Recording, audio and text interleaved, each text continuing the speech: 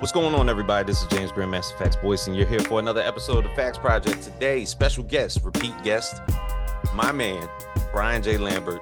Outside of the mythology of Nightfall and Justice, we are here with Wingless Comics to talk about his newest project, Air Force Ones. As you can see on Thank you for having me, bro. For sure. Thank you, man. One, I say it every time. I appreciate being on here. This is my favorite podcast to do. A favorite host. All right. Always, Grandmaster Facts, James Boyce, the man, the myth, the legend. So again, man, I appreciate being here, bro. I love it. Oh man, look, man, I appreciate you. You know what I'm saying? The biggest thing that I think is that we've had numerous talks about the world of comics, and it's always good to just not even be subjective and to pretty much having an open mind towards the things that you create and what we see around the world of comics. So that's always been like a good thing, even if I'm on the outside looking in. Which, to be fair, man, and like you said, we've had a lot of conversations. So we've had some behind the scenes conversations. You don't, in my opinion, necessarily need to be on the outside in, man. I've read some of your stuff and it needs to happen, bro, however that takes shape. And I don't say that to many people. You know that. I'll be like, no, you can just keep that to yourself. But I think that I think you've got a very distinct vision from what I read. And I liked where you were headed. You know what I mean? Like I could see, I love to read scripts because I'm more of obviously a reader and a writer. So if I can see and paint that picture in my own head, man, I want to see people do that. And so, like I said, yours was very, very visual and visceral. So I mean, again, off subject, but I'm gonna keep advocating for it, man. I want to see that somewhere in some form or fashion. Oh man, I appreciate that.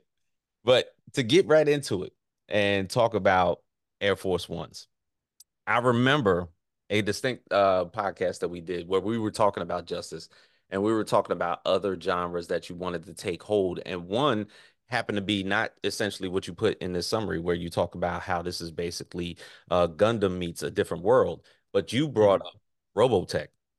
Mm-hmm. And I was like, okay, kind of on the right track. So, okay, so let me say Air Force One's in its current incarnation is like a little bit different than some things I envisioned, right? But my first mech story was an homage to Robotech, right? Like it was not even just an homage, man. It was like I felt like it was like my pitch to like, man, if I do this really well, then they'll let me write a Robotech movie. My dream has been like the dream project for me, right? Like the thing that like if I get to do it, I can be out the game and be happy. I've always wanted to do a Robotech Macross quadrilogy, right? It's got to be done in 4 movies because Macross is 36 episodes. So you could do 9 episodes worth of content per movie and it actually breaks up perfectly. Like I already did it in my head. I got the soundtracks, like the whole deal, right? So that was always like that again, that would if I get that, right? Like again, we can cash it all in at that point. I don't have to do anything else creative on a mass scale. That would be the thing. And so I started writing a thing quite a few years ago called Rubicon, and it was mechs, and it was my homage, it was my way of getting in there, kind of. And as I've grown, and obviously I'm still a huge fan of Robotech and Macross and Macross Zero and all these things. Not to interrupt, but as long as you keep the ass whoopings to the soundtrack of smooth jazz, it's going to be okay. Bro, right, man. Some people haven't seen like Macross Do You Remember Love, right? Which is the shortened version of the whole deal. But like Rick and Max and Roy just destroying stuff, and you got the saxophone in the back, and then they like right, singing a love song. I choose you. You're like, wait, this is dead. Right. At least the Vietnam soundtracks, it's like war, right? Like that comes up, and you're like, oh, okay, got it, right? But yeah. Fortunate Son, she's talking about love. But also, I love that about. I was on a recent panel. I love that about anime. Their musical cues take themselves far more seriously. It's true. Than American musical cues in movies. Like American animation, most of the time is, especially in movies, it's going to be some form of musical or whatever. And anime also lends itself to that, but the way they handle the musicals and the musical cues is different. So that's something I've always like loved. That cinematic. Like there's a movie out called Belle. And it's that same kind of Robotech music style, right? Yep. but it's again this dude, this beast is demolishing people as they have this like lovely soundtrack playing. You know what I mean? So Yeah, Neon Genesis does that like right now. bro, yeah, like it's just I love it, right? Like I don't ever want to get away from that.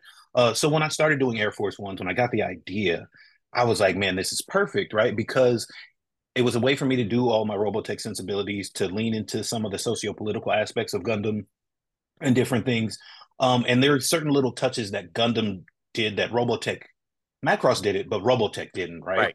Right. So even to the point of where when you see there are mobile suits everywhere. So in Mhm. our world, there are gears everywhere, right? Like people just use them in normal everyday life, and obviously in the military. But when Yeah. you see a Gundam for the first time in whatever series it is, some characters like Gundam, and it's a question. They Yeah. know it's like, oh, it's that moment of like, oh, damn, we got a Gundam in here. Like Yeah. it's crazy, right? And so I wanted that same thing. So when I was creating it, it was like Mad Gear.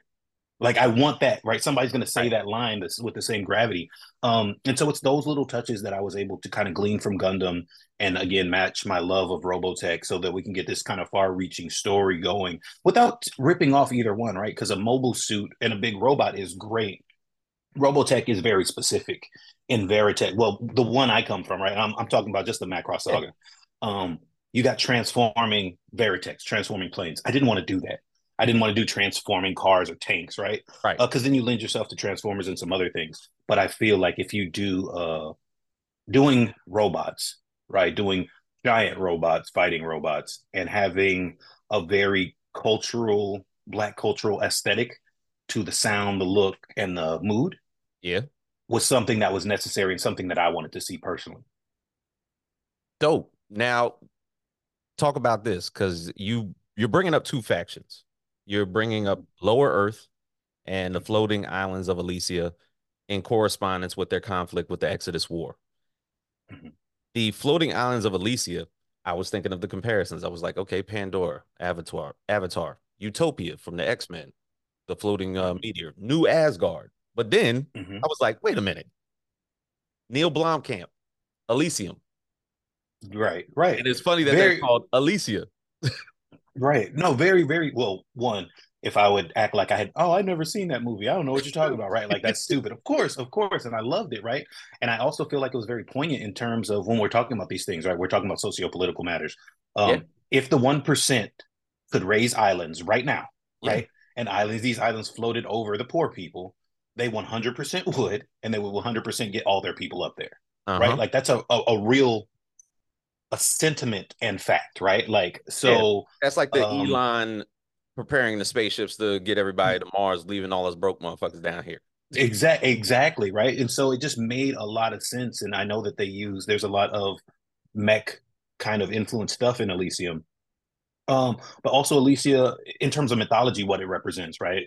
The promised land and all these good things, and Yeah, heaven on earth and blah blah blah blah blah. So I thought that was important, and I also think that there's a mythological base that I feel like is important, yeah, right?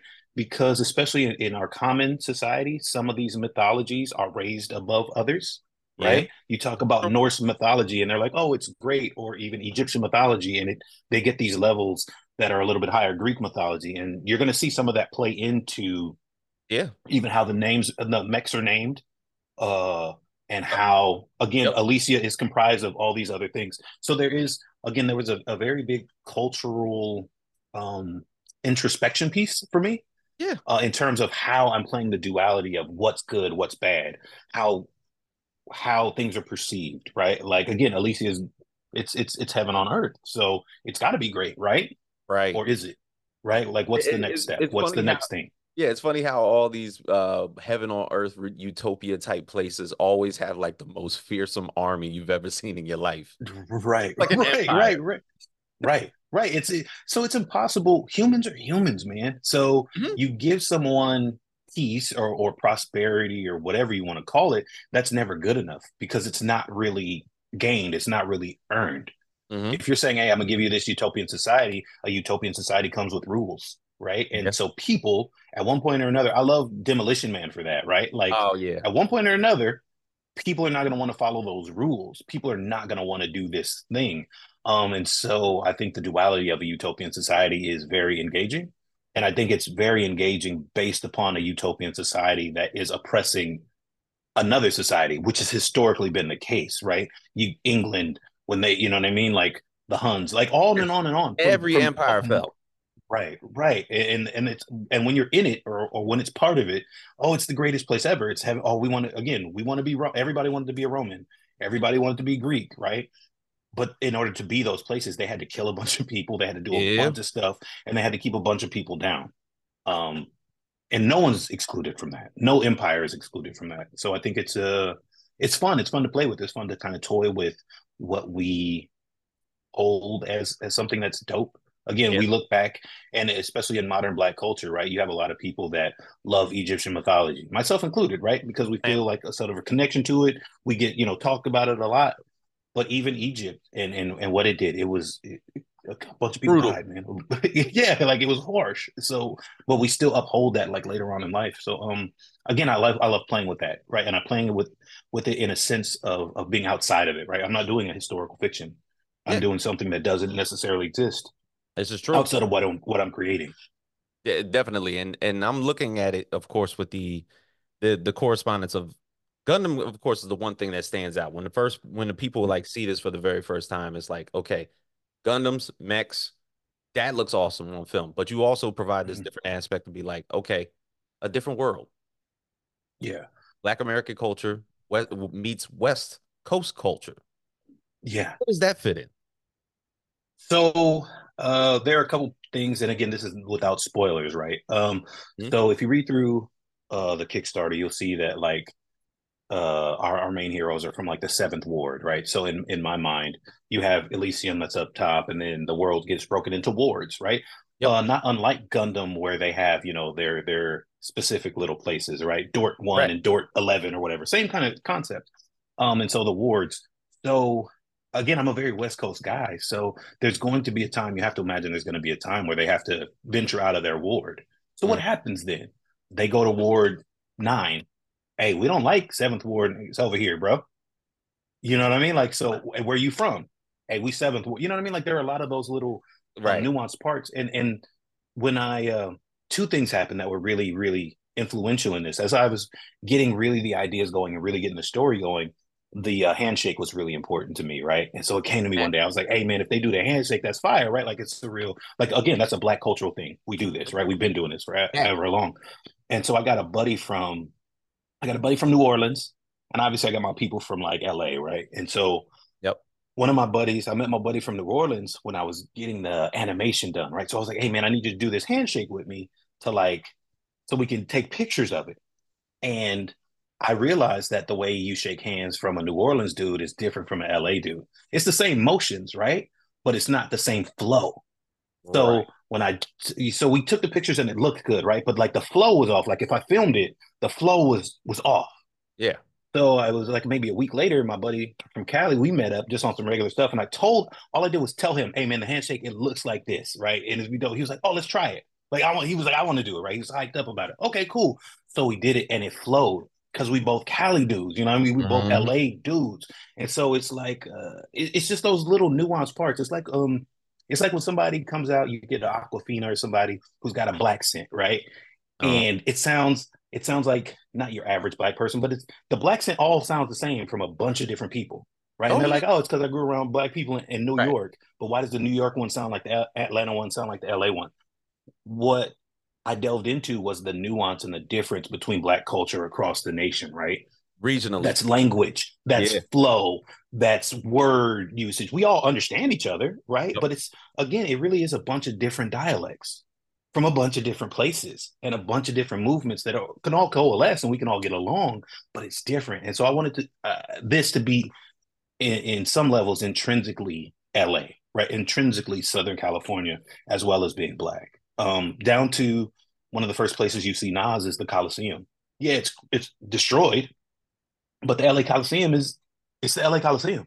Yeah. You know what I mean? Like so that kind of stuff to me, it's important, and it's important so that people know that we're not a monolith, right? Like we are Black Americans, right? Like that's one thing, but Mhm. we have different minds within that. We have different movements within that.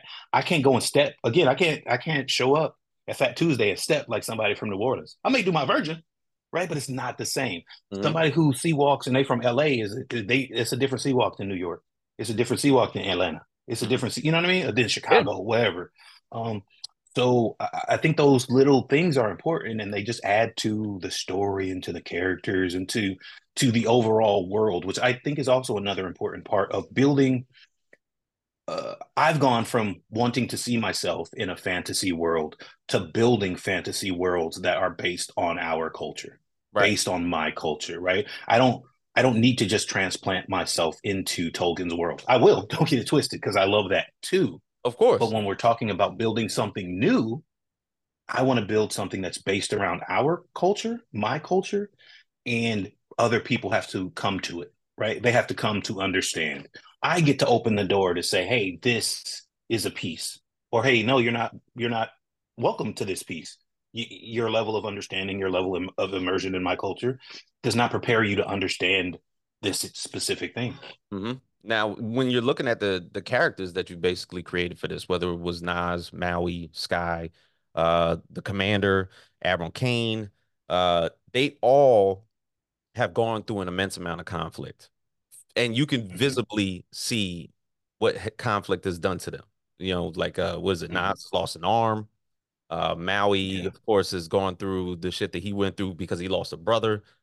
Sky was basically being protected to the point where her brother basically the reason he lost his arm is because he was protecting her.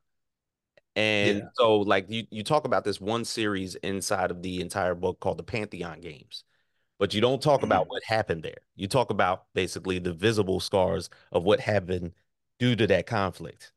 I mean, is there Mm-hmm. any was that the precursor to all of this? Yeah, yeah. So, well, not directly, and yes, directly.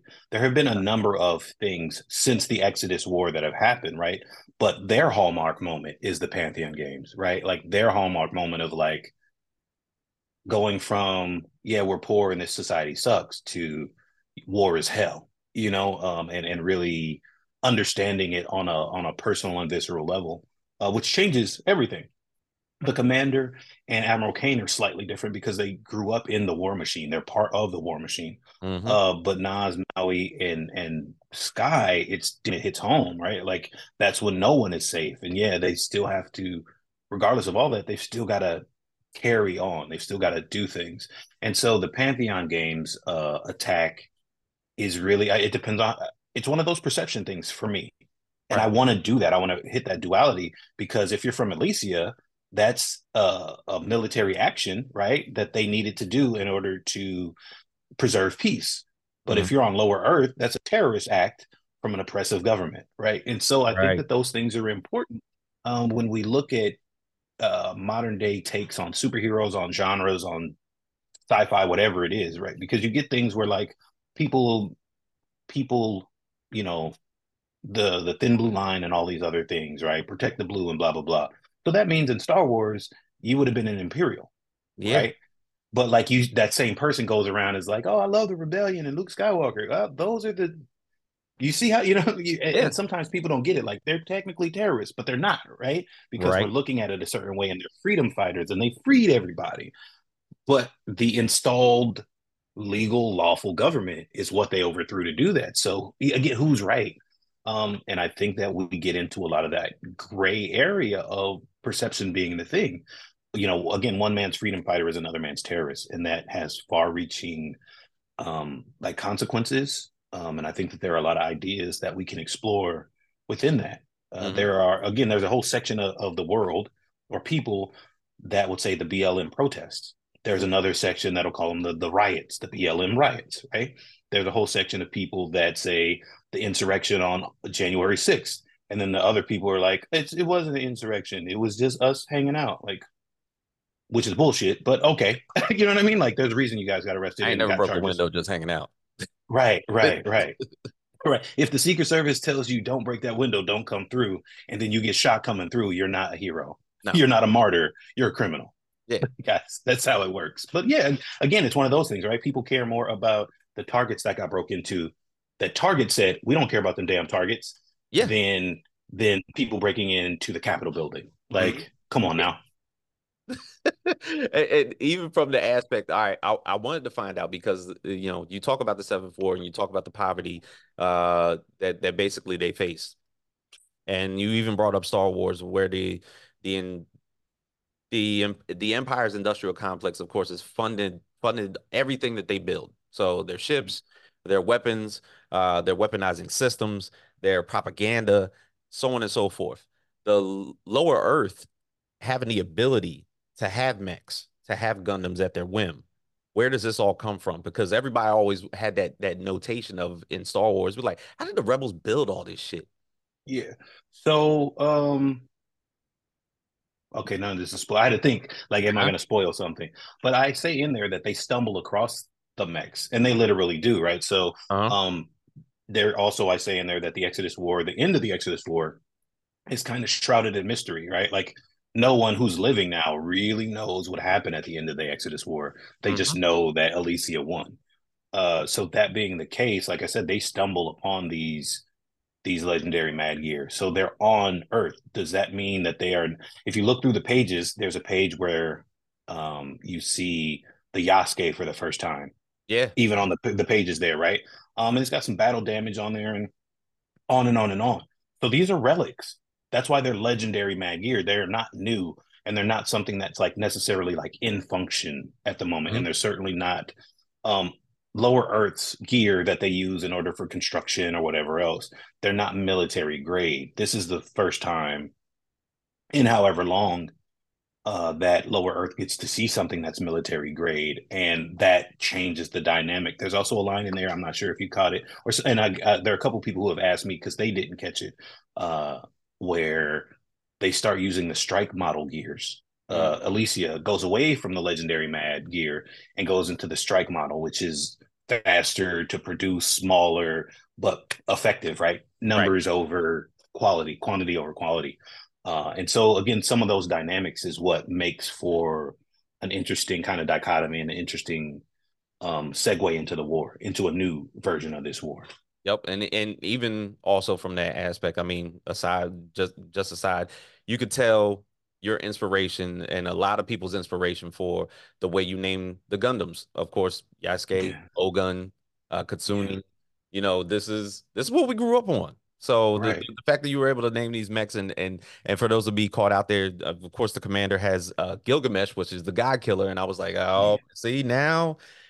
Oh man, these inspirational influences, whether it's been anything throughout popular culture and how we've been able to uh not necessarily twist the story or manipulate the story, but create it within ourselves and what we grew up on and how we grew up. This was stable popular culture with us back in the 80s, early Mhm. 90s and everything like that. So I can imagine how your head started spinning creating this 70 plus page novel. Yeah, it was actually pretty awesome. Like, so even the commander himself has gone through, well, his mech has gone through a couple name changes, right? And you Mhm. try to get the thing that fits the most. Because at first he was like the Kratos, right? Mhm. Obvious, right? The God Killer. Yeah. But then I was like, that's too close, right? Like I'm literally just pilfering something, right? Right. And I love mythology. And I think that there, again, like I've said, there are a lot of mythological like pantheons that Yeah. don't get the props that, like, man, this story is dope. Like if you read the story of Gilgamesh, it's crazy, but it's Bro, fun and even in awesome. the Eternals, like the Gilgamesh from the Right. Eternals is nuts. Yeah. Right. Right. And so there are a lot of times where they just kind of get shied over and stuff. And look, that doesn't mean that there's not going to be a Zeus and an Anubis and an Odin or whatever, right? Like, Mhm. because these are all great mythologies, but I wanted to kind of do some different things, and they have their name, and then they have their like moniker after that, right? Like it's Right. the Yasuke, and then it's like the Black Wolf. There's going to be a reason, right? Like Yeah. there's a little bit more that I'm adding to each little piece. I also think, and this is a very true sentiment. I had really, really high hopes for the Yasuke anime that came out a couple years ago, Same. and it did not deliver on any of those hopes for the reason that it was just a journey into the West again. Yeah. The story was just Journey into the West, and not that I don't like it, but I had just seen it a bunch of different times. And I just think that the Romance of the Three Kingdoms stuff, bro, they've been making games on that for 20 years, the same game over and over and over again, Just right? And you it's just great basically every single made time. a Black Last Samurai. That's what you made. Yeah, yeah. And I don't even I like Last Samurai better. Don't get me started. I Oh, just look, you have the superpowered child that we don't know why, and then that's the thing that you got to protect in order to do some stuff. And just and okay, I thought one part was very, very, very insane to me. People didn't like that there were mechs in there. I didn't care. I thought it was cool. I love mechs. Throw a mech in anything. What I hated though was that they saw this lady turn into like, did she turn into a bear? I think she it, transmogged into a bear. But then when he showed up because he had black skin, they were like, "Black man, what?" I was like, "Bro, she turned into a bear." there's So people Transformers turning out into here. bears, yeah, right. Like that's not surprising. But a dude with black skin is surprising. Like so, it just I don't want to say I want to correct that because those are choices that people Yeah, make, and that's to me that's fine. You got to do what you got to do. that was like the Um, first episode, by I the just, way. bro, I was so out of it by then. Like I was so outdone. Yeah, But I wanted to do something that kind of, I don't know, talked about that legacy, talked about that. Again, this is Yasuke is not a mythological character. He's like a dude that really that's existed. a real So person. if people, right, if people dive into that lore and dive into his story because they look up the name or something, I think that that's dope. Also, it's a dope way for me to tell you off the rip. I don't have to do a bunch of building. This dude is in the Yasuke. You know he's going to be a problem. That's Yeah, it. I don't have to do much more than that. Everybody knows Kitsune. Everybody knows the Nine Tails at this point. Again, that's a really dope piece of mythology. People are starting to get on Ogun, right? And some of the Yoruba mythology and some of the mhm. Yoruba gods and stuff. So again, I think that's just a very easy kind of segue and something that we've seen in a lot of anime where they have these names and these things, and it's not until you go back and look it up and you're like, oh, that had more significance Yep. than what I thought. And so, it wasn't until I was watching like Fire Force and Naruto at the same time, and I see they had the same names, and I was like, it means something. Let Right. me go look it up. And then I got the deeper meanings. And so again, that's just been I want to create that same kind of thing. Mhm. I've been talking really a lot about cultural exchange, and I think in a lot of levels, in a lot of ways, Black American culture gets kind of siphoned, Yeah. and we don't And necessarily siphon injected that into other back. shit. Yeah, yeah, exactly. And we don't get that back, right? Like we Mhm. can have Samurai Champloo or we can have Cowboy Bebop, again, jazz, Yeah. Robotech like we're talking about, even though it's like it was like that Asian 80s jazz, that was still taken from American jazz, which is black Yeah. people, right? And transplanted and they get to do that. And we haven't necessarily done the same in terms of, okay, I want to take anime, but I want to base it on my culture. So then again, you have to come over here to understand as Mhm. opposed to me always going over there to understand. Right. Right. Um, And you I even just think that's really provided, important. yeah, you even provided a wild card, by the way, because the last, I guess, the character that kind of like brings everything together, Princess Bahati. Yes, yes. And so, again, it's not spoilerific, but if you've watched any Gundam series, Mhm. it's about it's about one guy on the good guy side that's a dope ass pilot, right? Yep. It's about another guy on the bad guy side that's also a dope ass pilot, but he's got some issues, right? Mhm. Whether you know what they are, but he's got some issues. Okay. You have a princess that somehow goes missing or is not in the place that she's supposed to be, This is true. which links up to that first guy. She's He's got always to do undercover, something. doing some Right, rogue right, mission. right. He's got his best friend that's always got his back and is like, we shouldn't be doing this, but I got you. I got And you. you got the background of a war, right? Mhm. And so, and what is war, right? War is old men sending young men to their death. So then you got Admiral Kane, and like you said, all of this stuff wraps itself into itself. And I also think that those are story mechanics that are important to the genre, Mhm. to the mech manga genre. I think that those people will call them tropes, right? But I feel Yeah. like it's only a trope if you do it incorrectly. I think that those are story mechanics that are important to these stories, and you can explore socioeconomic, you can explore political, you can explore um, child soldiers and all these other things using those mechanics. So I wanted to make sure that I paid the respect to what's come before me. Right? I paid the respect. Look, Minmay is a princess too. Yeah. No, she's not called a princess, but come on now. Anybody who's watched Macross or watched Robotech, she's the princess character. Mhm. Yeah, he ends up with Lisa, right? But that's again, the archetype is there. Right. right? You still have the old and the new, and Chiron and Rick. Those are the two. Chiron's got Mhm. problems. Rick is the badass pilot, right? Roy, you know what I mean? So you have all of those things, and so I think it was important for me to use those mechanics to tell a story that's new and fresh and from a perspective it hasn't been. I see a lot of anime and a lot of more manga from Black creators, right? You do. And it really is just the palette swaps sometimes, a lot of times. The story mechanics aren't there. Like it means they've watched it and they've seen a lot of things, but I wasn't gonna name my black character that's supposed to be from Lower Earth. He's not gonna be called, Toshinori. It doesn't make sense, right? It's not culturally relevant. It's not a True. story I can tell. That's someone else's story to tell. Hmm. So you can take those mechanics and make it intrinsically yours, and that's the part I wanted to do. I don't. There's no one who can come in and say, even just from the Kickstarter, even just from the preview images we've seen, there's no one that could come in and be like, oh, that's just a palette swap. That's just you just race bent Yeah. Rick Hunter. You just race bent, Amaro, Ray. No, No. 100%. Like, is it the same genre as both of those? Yes. But is it its own story? Is it its own living, breathing history and character development and all of that stuff? Yeah, 100%. Word. And that's important to me.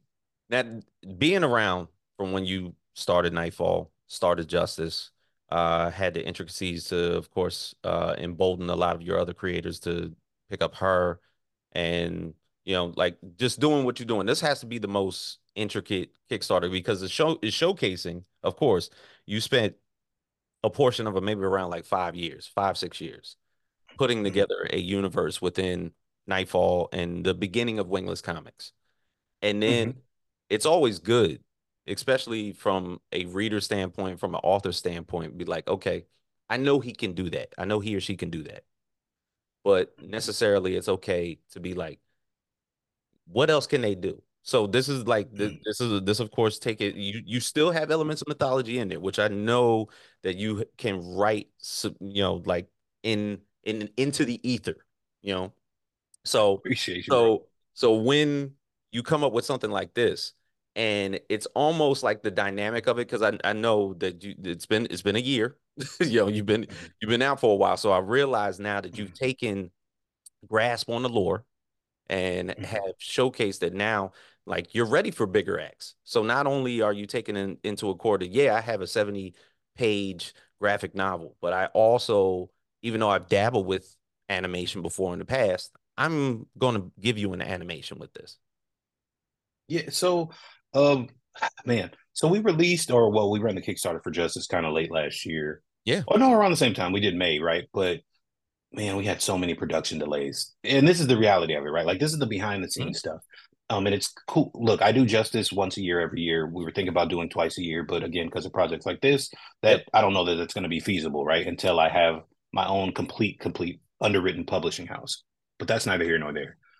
So as we the idea came around the same time that I was launching Justice, or a little bit before. So I had to sit on it for a long time. I had to sit on it for about 6 months before I could release anything last year in November, teaser images and what's going to happen and what we're going to do. Yeah. And I am fortunate, also maybe crazy or maybe ambitious, in that I'm able to continue to write Justice. Justice number 5 is right around the corner. Justice number 5 / Caliburn number 2 is still hitting in May. Yeah. We're still working on that. We still got the art is actually coming back from Fabio. I got 2 pieces yesterday, so that train doesn't stop. In addition to the editing and other things I do, the publishing part of it, that's the business side of it.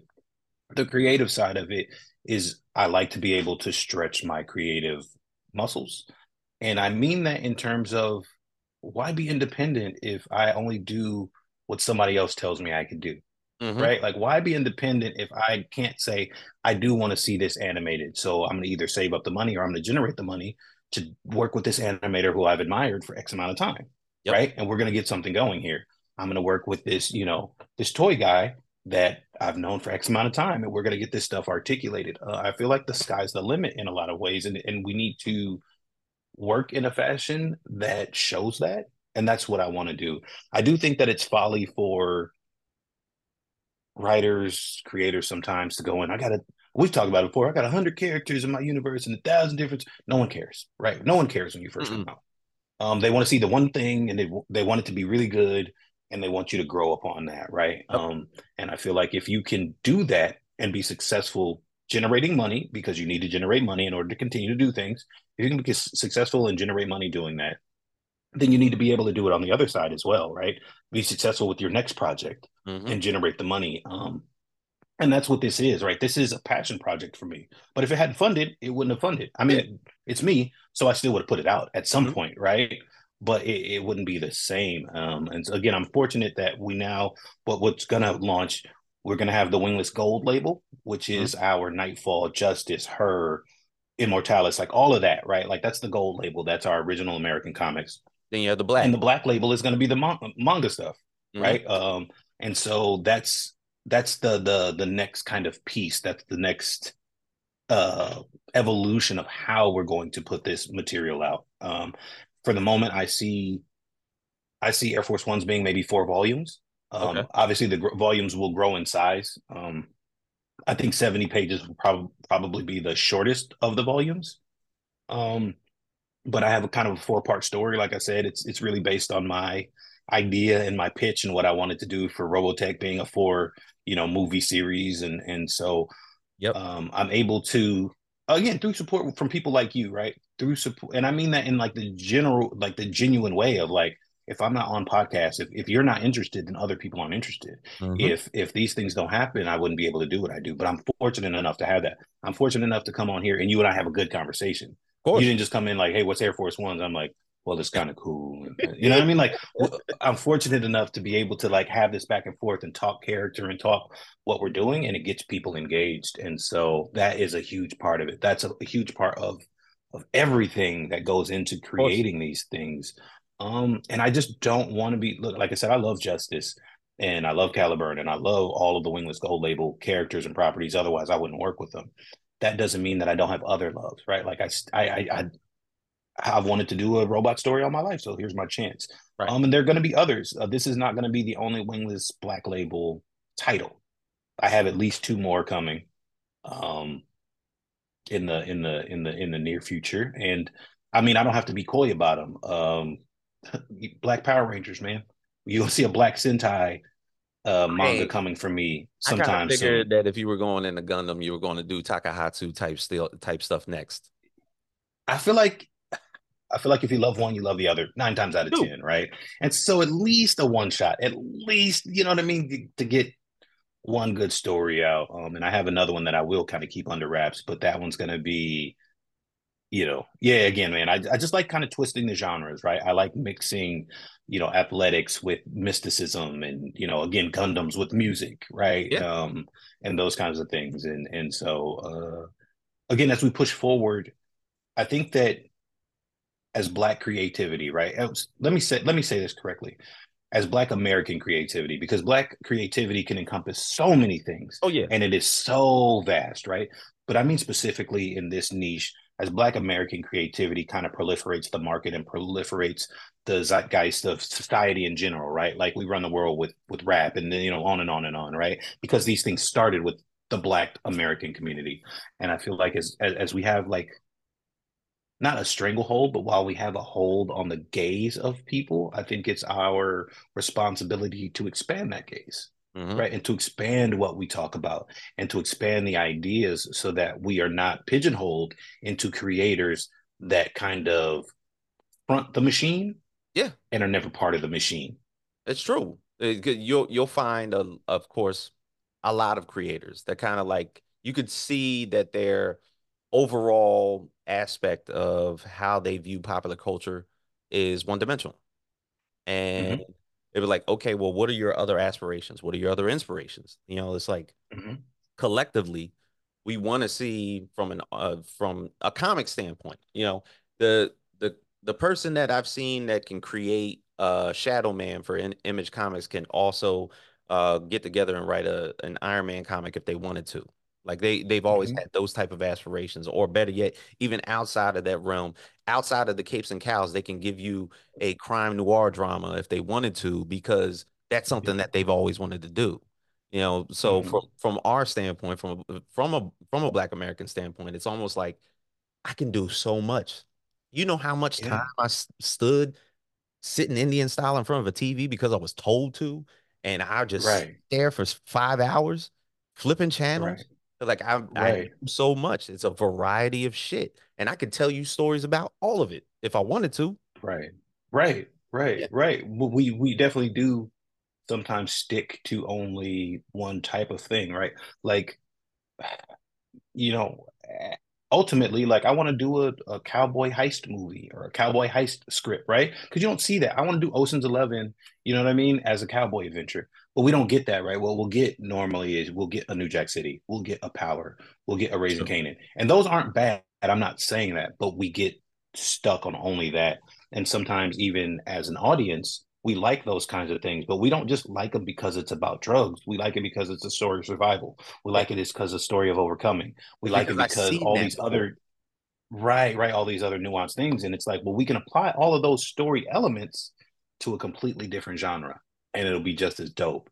And again, I think it's kind of our responsibility to kind of break through that and break into that, right? But in a way that still leads us to having ownership of those ideas. I think that I saw a TikTok the other day and it didn't make me mad, but maybe it did. It was like it was a bunch of different clips of like Japanese schools, not like primary schools, but like dance schools, Yeah. teaching people how to crip walk, right? And it made me mad from the standpoint of like the dress style, right? Because this was like their promo video, but it Mm. was like, man, they had people dressing like essays, they had people Yeah. dressing like gangsters, they had yeah, all They're and wearing again, that's like Chucks. the nuance of They're not wearing yeah, Dickies. they didn't know the culture, right? Like those guys who would dress like this way wouldn't do that, but these guys would, right? Like, and Right. if you're from these places, we know the difference in that. And so when I talk about cultural exchange, it's one of those things. That piece has been exchanged, right? Like that piece that they are using has been exchanged. They've taken the music, they've taken the dress, the moves there, right? But the cultural part of it is not significant necessarily, or not significant enough for it to be noticed in another place. Hmm. Whereas when we watch anime, again, we're going to know Naruto, we're going to know these things that happen, right? We have to, when we consume that, we have to understand all these little nuanced parts. And while I'm not saying that they're equal by any stretch of the imagination, you wouldn't see a black person doing geisha, right? No. Because it's culturally significant to them. Right. And people have lost that certain things that we do because it's become commercialized. Look, Fat Joe said it years ago, like, you know what I'm saying? Even what was he even B2K doing the crip walk, right? Like Yeah. because it's become commercialized as Hmm. opposed to part of the original culture that it was part Right. of. And that's usually like I can't say it's the downfall of it, but it always regresses the culture of it Mm-hmm. because Mm-hmm. I remember a time where, when hip hop was just getting started, all of a sudden it ended up in McDonald's commercials. And then Right. they were breakdancing on the tables at the McDonald's and everything. And I'm like, okay, Right. this is not what it's supposed to be. Right. Man, I see it sometimes with my fiance. Man, we'll talk about it now, and like an older school song will come on. I'm like, they hated that song. Like I it was absolutely get hated that this out song. of everywhere. Like, and so I mean, and that goes back generations, right? People talk about Motown now like it was all great, but Motown was black. Mhm. There's a reason Pat Boone has a career because he was singing Motown songs Oh in a yeah. different kind of way so that people could digest it. But now it's like, oh, everybody loved Motown. No, that's not the case. Like Uh-huh. everybody didn't own Motown. And that's how we lose things. Like we lose country. That's how we lose jazz. That's how we lose rock and roll. That's how we lose all these genres that we really created because it becomes socially popular. And it's look, this is how we lose R&B. Hmm. Pop music didn't exist X amount of time ago. True. And when pop was a category in award shows, it was basically like, hey, this black R&B artist sold so much that they crossed over. So now we're calling it pop. It's just popular music, whatever's popular. Or And they then pop didn't. became its own genre, Yeah. right? And you know what I mean? Like you have NSYNC singing again. And I like NSYNC, don't get me wrong. JC Chazé got pipes. I'll never say anything else, right? But are they doing sanitized R&B music, which Yes. has now become pop? Yeah. Yes, which then turns into K-pop, which is now keep K-pop Korean. Yeah. We don't Because want now black K people pop. singing K-pop. Wait, Right. what? Yeah. Like track this Because all people back. It's all R&B, bro. yeah, people are thinking that K-pop came from NSYNC and Backstreet Boys. I was like, you might want to pull that back a little bit. Right, right. Even new even New New Kids Edition. on the Block. They'll be like, hey, we got it from New Edition. Like I don't know what Yeah, y'all talking they'll tell about. Like you. exactly. Right, right, Like we're right. And so from we're that's one of both those. from Boston. I can't say that I did this on my own. Right, right, right. And that so rarely happens. And again, that's how we lose control, not control, right? But we lose the cultural significance of certain things when it happens. We lose the cultural significance of rap, Yeah. right? Rap has become so commercialized. Again, you'll see it happening everywhere. And it's like, oh, now everybody owns rap, which is not to say that people cannot function in that genre, not being a part of that culture. But the question of cultural appropriation comes when Jason Kelsey invented the fade. What? We've been having fade for 70, years. As long as there have been barbers, we didn't have fades.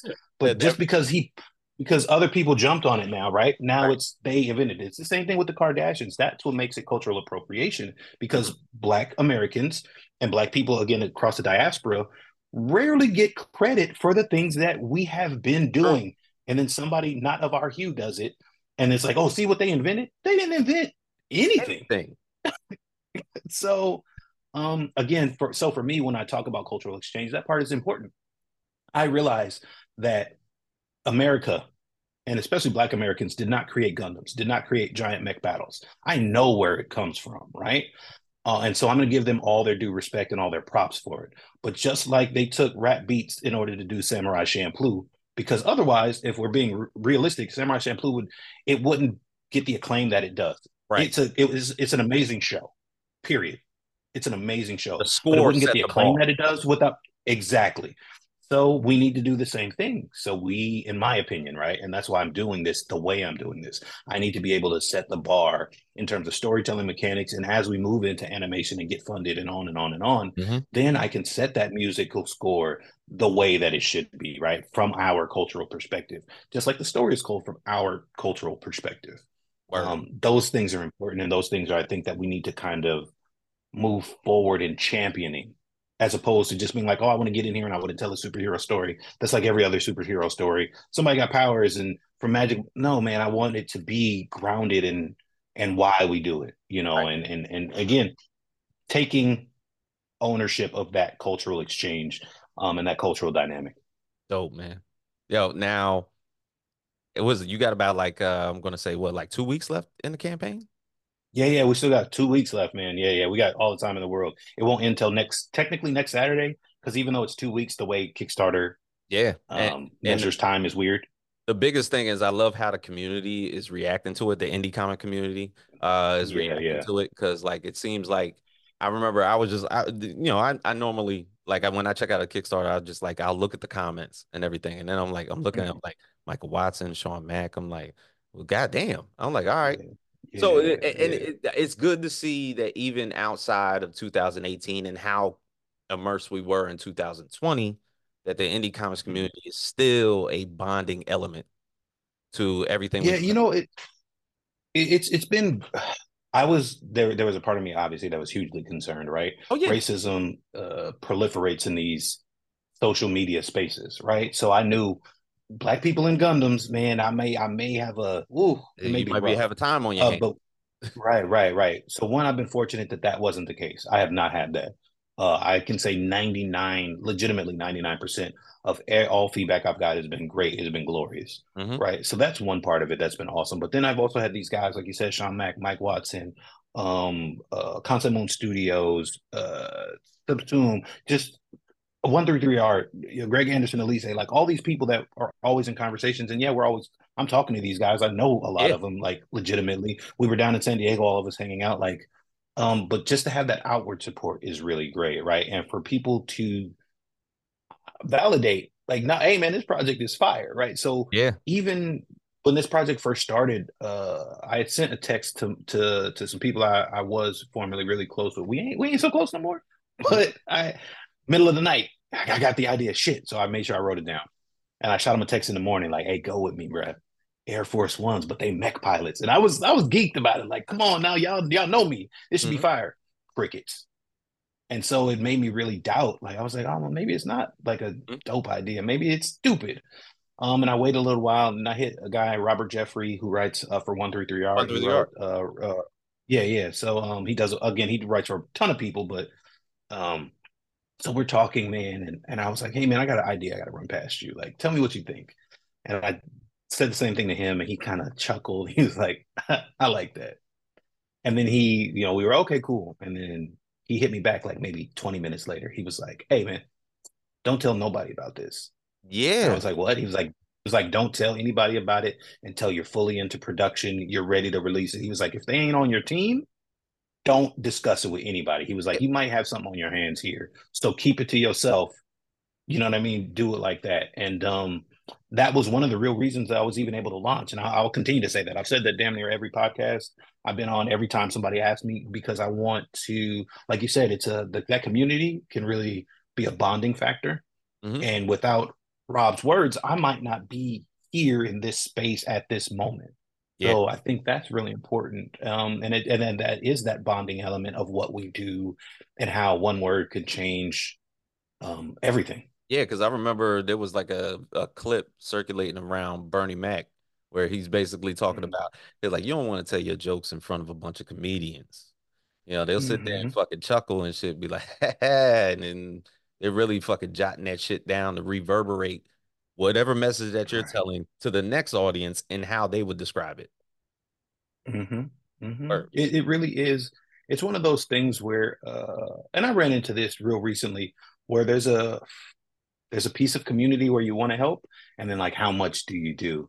I have a certain piece of merch that it'll remain nameless, right? hmm? That I got a lot of questions about recently. I also didn't get the sales from the people who were asking the questions. So what Hmm. does that tell me? You want to know because you want to reproduce this later on. Now Hmm. that I don't know if that means it's 6 months. I don't know if that means it's a year. I don't know if that means it's 2 years. But your interest is not in what I'm doing. Your interest is in how I produce what I'm doing, so Right. you can replicate that. And that's one of those dicey things, right? You've got to know who to trust and how to trust and what you talk about and what is giveaway. I don't personally so much worry about that only because my arrogance kicks in then, right? Because I'm going to be like, well, you could do the same thing I do, but you're not going to do it as well. Right. There are a couple people who have tried to quote unquote steal my art team. And by that, I mean, they saw my art team, they used the exact same people, and then they were like, hey, color it just like you did Justice, right? Like, draw it just like you did Justice. I feel like that's not necessarily right, but it doesn't matter what they produce because it ain't Justice, right? Yeah. Like, you're never going to get what I got. And so like I said, the arrogance, the ambition kind of comes out at that point. So that's a comfort to me because otherwise it can kind of crush you, right? If someone is doing all the things that you're doing and regurgitating what you're doing Yeah. while not like at least shouting you out or something, Some. it can get rough. It can Yeah, feel bro. rough and you can Yeah. you can just fall into that. And bro, that's just not me. Yeah, I'm not gonna fall into that. Like I'm gonna do what I do. yeah, that's basic like imposter syndrome. Like you're feeling like, okay, I I've done a great thing here and I'm putting it out there to the world to see exactly what the reactions will be. And you're not necessarily seeing the reactions that you have or that you want. Yeah, yeah.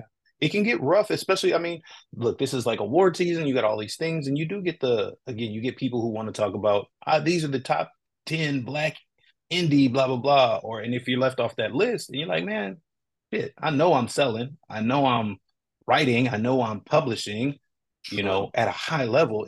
Again, a lot of these things that we need in order to forward the entire group Hmm. can be sometimes hurtful to the individual, That's right? true. And how we do these things is very, very important. So I try to conduct myself in a way to where I'm never under the gun. I'm never at the behest of anybody. Word. And again, that's again this move into manga is some of that, right? I want to be at the front of this pack. I got an idea, time to strike. Again, justice, and we talked about it before. People sometimes shy away because, oh man, is it religious? Is it this? Is it that? At our last convention, justice, the trade was the biggest seller. That trade, we couldn't keep it on the table, bro. Hmm. And sometimes it just takes people to see the full story in order for them to be like, oh damn, I wanted that the Hmm. whole time. And so I try to work with that mentality in mind of like, be the first to do the thing, right? If you got the idea, go for it. Don't sit on it. Yeah. And if you do sit on it, you should be sitting on it in planning, not just, oh, I'll do it some other time. No, you Right. got to be planning the steps so that when you have the availability, you're able to do it. Hmm. Yeah, no doubt, man. Well, look, I appreciate you being with me doing this again. And I know you got a couple weeks left, so I can I'm already wishing you congratulations because you already hit your funding goal. So I can only imagine how Appreciate you. hard it could Appreciate you. get. And you probably, for the most part, I'm looking at the tiers that you put out there. You're putting out elements out Mhm. there as far as for purchase rights, toys, animation, shoes. You know what I'm saying? You're putting out some Yes. shoes. Yeah. You're Right. actually putting out Air Force Ones. Um, but I can see that this is going to be a real good campaign for you. I can see it being probably one of the biggest ones you ever had. So this is good. So to be fair, this is This already is. the biggest campaign Yeah. we've had. Right. Yeah, yeah, yeah. 2 weeks with 2 weeks left to go, right? 2 weeks in, this is the largest campaign we've ever had. In my opinion, rightly so, and not just because I'm doing it. It's because of what it is, right? This campaign is not just a campaign, but it's a platform for what we're trying to build. We are trying to build merchandising. We are trying to build the infrastructure for action figures and all these other things. Yep. And again, go opening up. American comics are a thing. They're always going to be a thing. You could open yourself up to other audiences. I could have named this Air Force Ones, and I could have said it's a mech American comic, right? A robot American comic. A robot American comic is not going to sell as well as manga. Hmm. Period. The art is not going to be as stylized. Good. That's in the eye of the beholder. Stylized as a manga. So that is important to this. This is an entirely new kind of animal.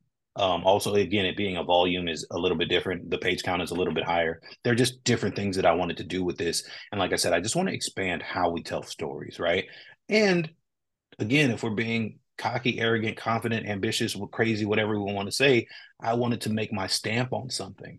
I Hmm. wanted to say, hey, in case y'all forgot, one, I never stopped making comics. Right. We've been successful every year, year upon year. We grow every year. And I want you guys to know, like, I'm not going anywhere, right? Like, the Wingless Comics started not out of tragedy, but it started out of not the best circumstances, right? Hmm. I had to leave something in order to start something, which again has been beneficial for both parties. Yeah. So there's no hate or no love lost, right? Like it was one of those things that needed to happen, which is great. But there were a number of people, not that company, right? But there were a number of people who had estimated my demise Yeah. It in wrote three you off. months. He's never gonna do. And 4 years later, coming up on our 5th year anniversary next year, we're still here. And not only are we here, we're growing exponentially every time. I wanted to be able to do that. So then I can go back and say, there's that little petty part of me that's like, see, I told y'all, man, never, bet on yourself, right? You always got to bet on yourself because Yeah. nobody else is going to bet on you. They're going to bet on you after you're successful. Bet on yourself while you're not. And so this is me betting on myself, and I've continued to do that. And I'm gonna double down on it, and I'm gonna bet on my partners. I'm gonna bet on Brett, and I'm gonna bet on Malachi, and I'm gonna bet on Lawrence, and I'm gonna bet on Jay. Like all these guys, I'm gonna bet Mhm. on what we do because we're passionate, we love it, we study it, we live it, we breathe it. So all that other BS, it just ain't worth it. Or, bro, amazing having you back, man. Thank you. I appreciate it. I appreciate it every time, man. Like I said, best podcast out there. If y'all aren't subscribed, well, one, you better be subscribed because why are you listening if you're not? This man has knowledge of the material, cares about the material, cares about these creators. Also, I need y'all to follow him and support him and subscribe so that he will put out this damn comic. I'm telling you guys, I've read the script. You don't know what you're missing. I do. I literally know what you're missing, right? Okay. Like if I was a different It's a guy, I mini. would produce the art myself and send it to him to be like, just put this out. He's got a really great idea and some really great stuff, man. He's a really great guy. So again, thank you for always having me, man. And thank you for the great conversation and the camaraderie and the brotherhood, bro. All the same, man. Thank you. So for James Green Master Facts Boys, Brian J. Lambert, Wingless Comics, Air Force One, still live on Kickstarter right now. Go out there and get that shit. Go get the biggest tier if you need to. All right. So for us at the Facts Project, we are out.